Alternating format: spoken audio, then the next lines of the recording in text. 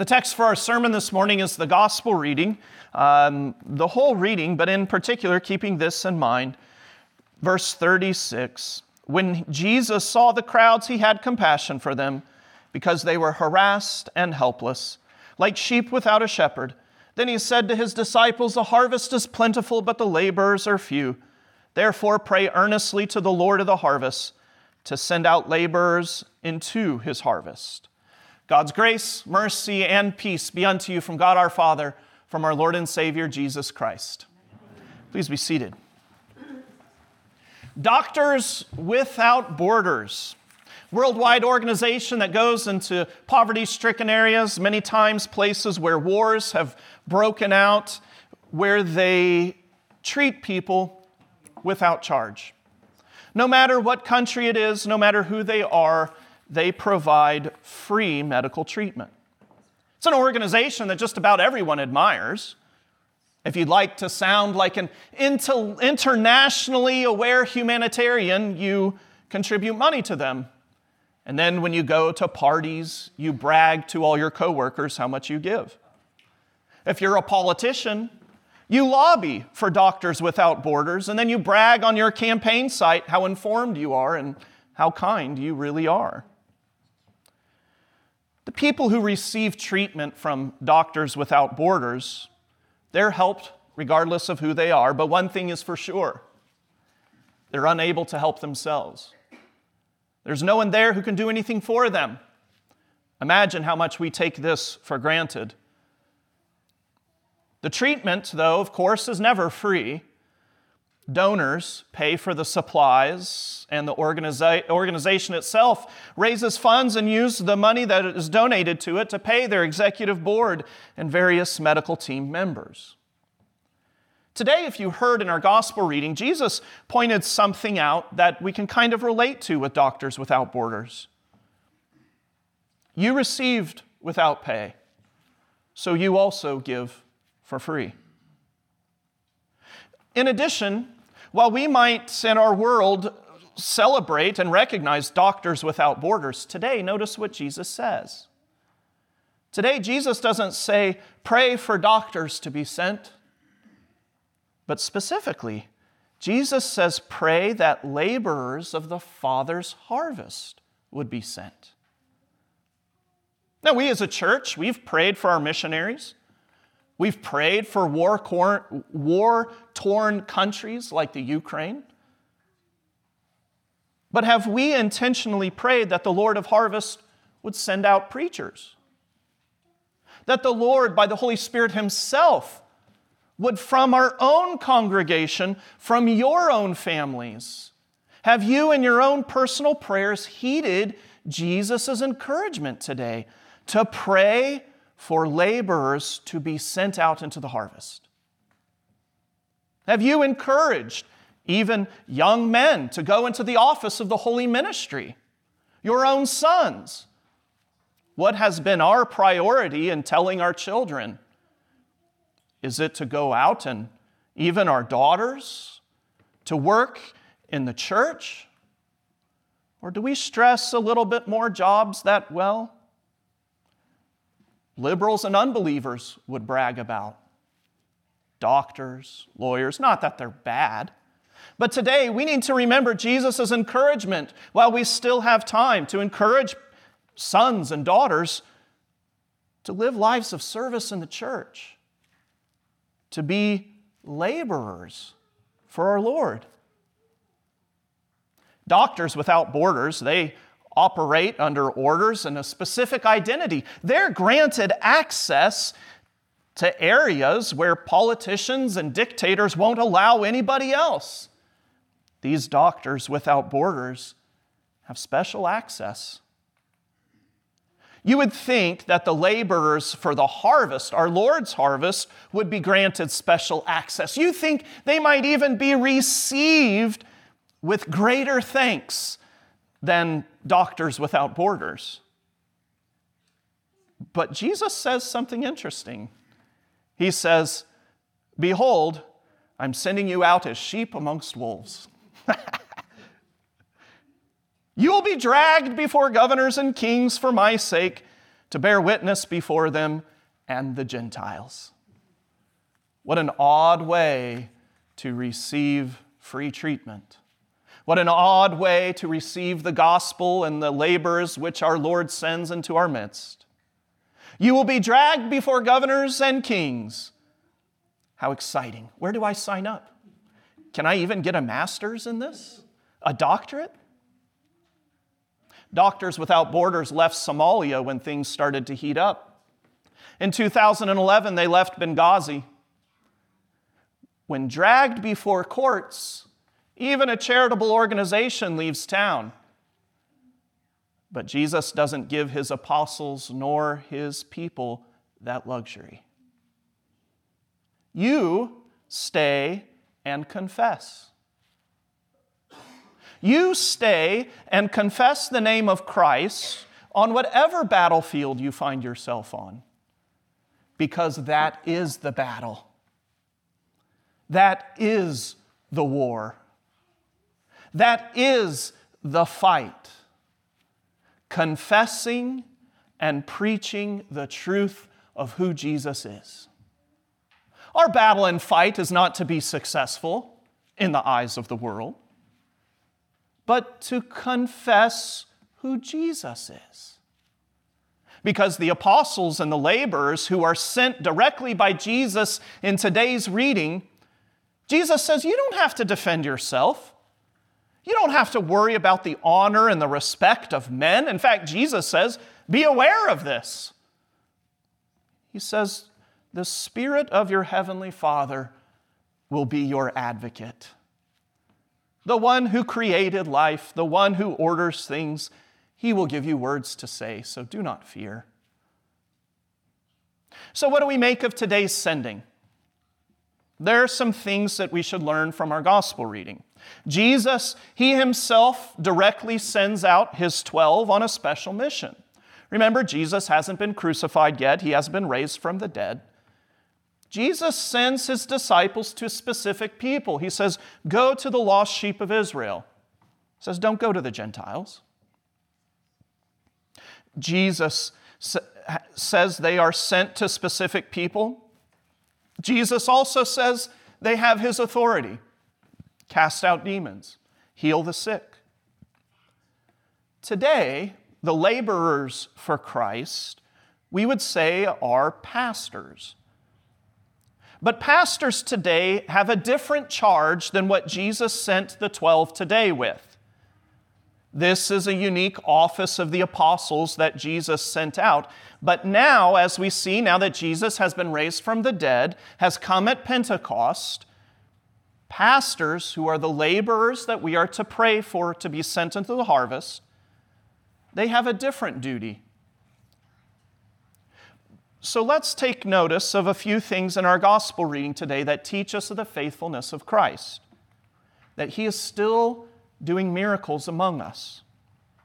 First, notice the compassion of Jesus in our reading. What does it say? It says, Jesus saw that the people were afflicted with sin. They're sick. They're hurt.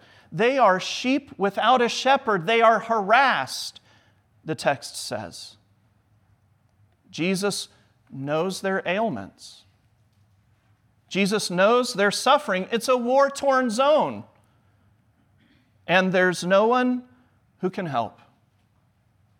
There are people, of course, in Jesus' time who practiced medicine, but there's a battle raging on that no medicine can treat and no eye can examine. Jesus, though, sees them. He sees them as sheep without a shepherd. And that's the battle that Jesus has come to fight. But it wasn't just the people with the physical maladies that were without a shepherd. It was all those who could do nothing to help them. Their friends, their loved one, parents. And as a father, I know too, I can say on this Father's Day, there were fathers who realized they could do nothing for their children and they were desperate.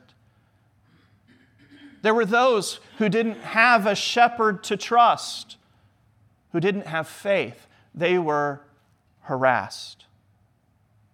But the Good Shepherd sees. Jesus knows.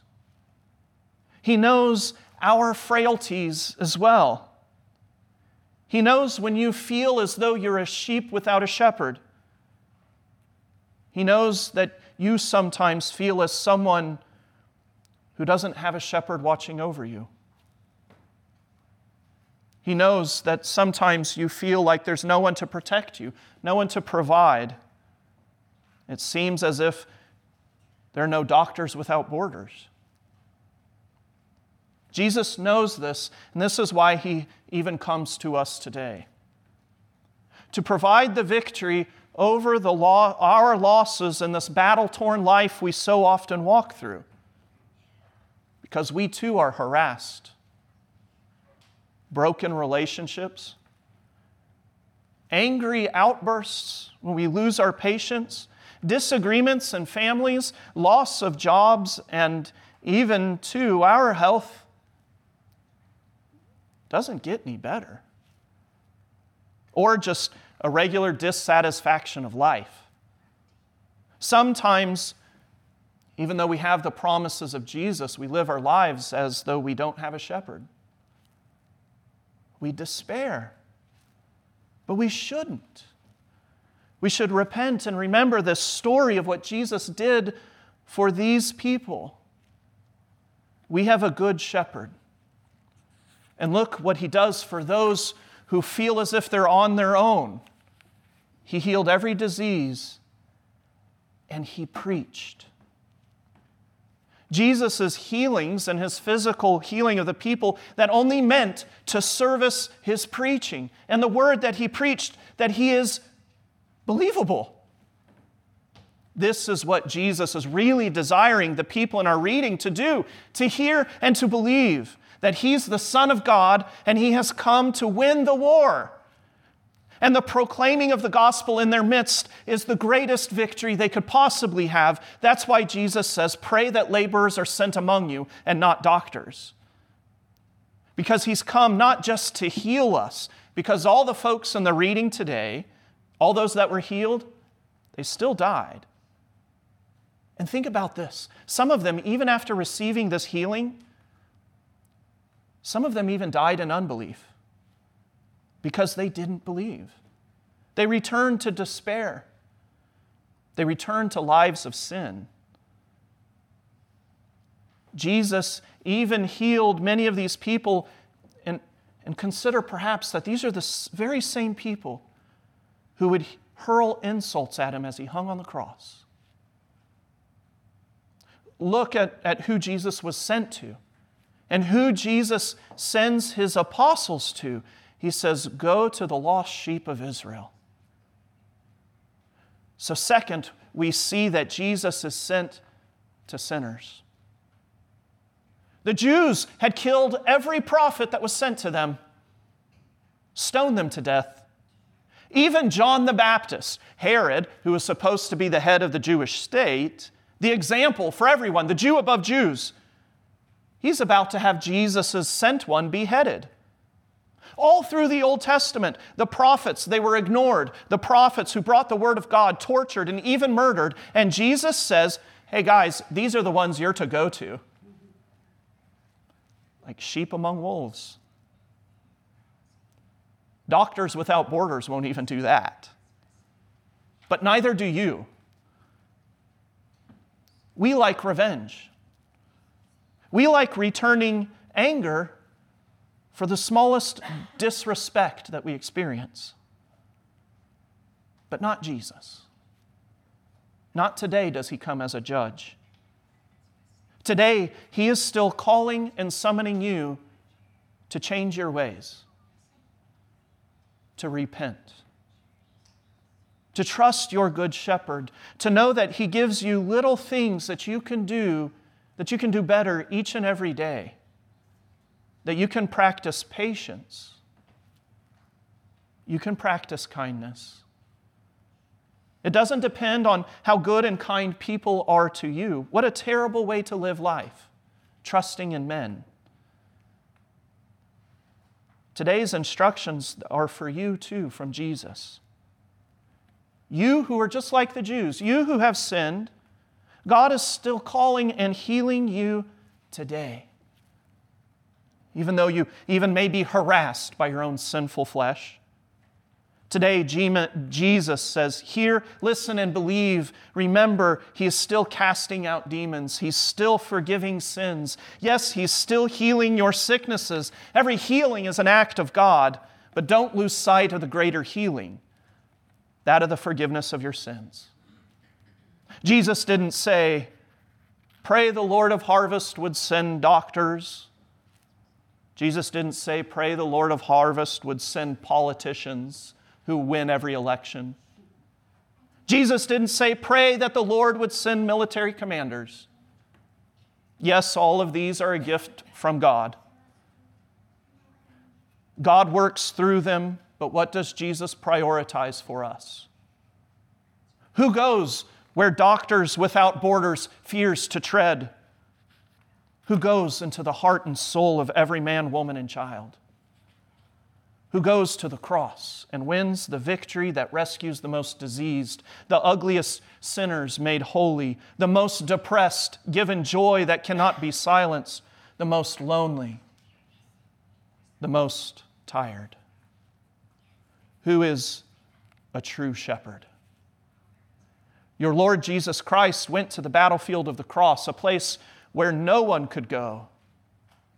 And He didn't just heal your body, but He endured your sicknesses. He truly is without borders, for the Holy One crossed over to the sinful, from God to man, to make us holy again.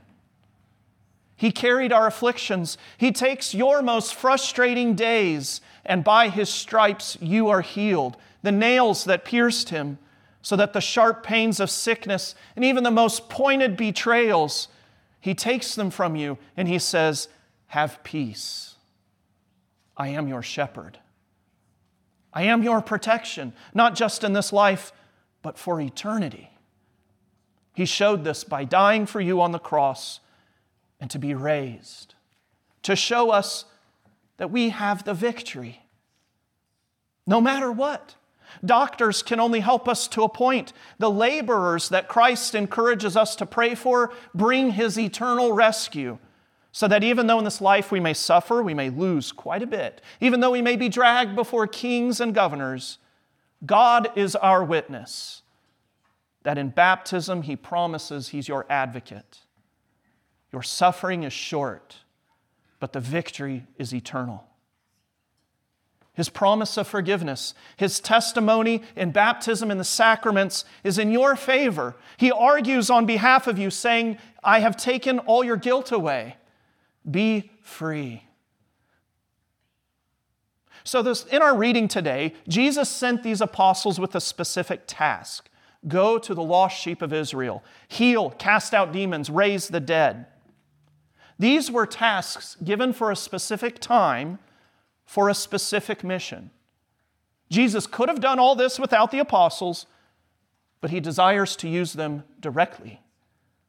Now, Jesus calls laborers, His pastors, through the church, and their task is different. The office of apostle that Jesus sent out with these instructions is for a specific time. We don't have that promise now. We don't have apostles. Pastors, which is Latin for shepherd, they're now sent to all nations, not just Israel. Remember Matthew, remember the Great Commission, right? Go into all nations, baptizing them in the name of the Father, Son, and Holy Spirit, teaching them to observe all I've commanded. And in Timothy, we are told pastors are to preach the word in season and out of season, to be stewards of the mysteries of God, the sacraments. God desires His word and sacrament to go out now that Israel has rejected Jesus. Paul preaches and teaches in Romans at length how now God sends His laborers to all people. Also in Hebrews, we are told God spoke to His people of old in many and various ways, but now He speaks to us by His Son. The pastoral epistles in the Bible teach us now that pastors aren't sent with the same instructions about only 2 tunics, no belts, no money bags, but we are given the Word of God in sacrament. Those are the things that Christ charges us to give to his people for healing, for casting out demons, for the forgiveness of sins.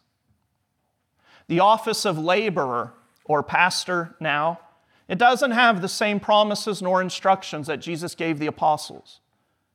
They had these signs as a witness to Jesus' continuing work through his word. Jesus, he's still rescuing us. He is still a good shepherd. He's your shepherd. Just as Jesus didn't need the apostles to go out, but he used them, so also Jesus uses pastors to bring us his healing word and sacrament. Pastors, we're like soul doctors without borders. But indeed, the border is repentance and faith.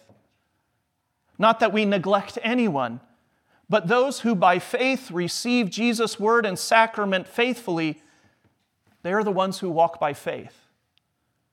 And just as everyone likes to brag about supporting Doctors Without Borders, let us all the more share the good news of our doctor, Jesus himself, who cures death, who goes to all places, turns sinners into holy people, gives life where death once reigned. For Jesus is raised, and that is your charge now, as the people of God, for you yourselves are sent. So let's not let Doctors Without Borders be the only thing that's bragged about. Let us also bring praise to the name of our Lord Jesus Christ and what he's done for us. And may the peace of God, which surpasses all understanding, guard your hearts and minds in Christ Jesus our Lord.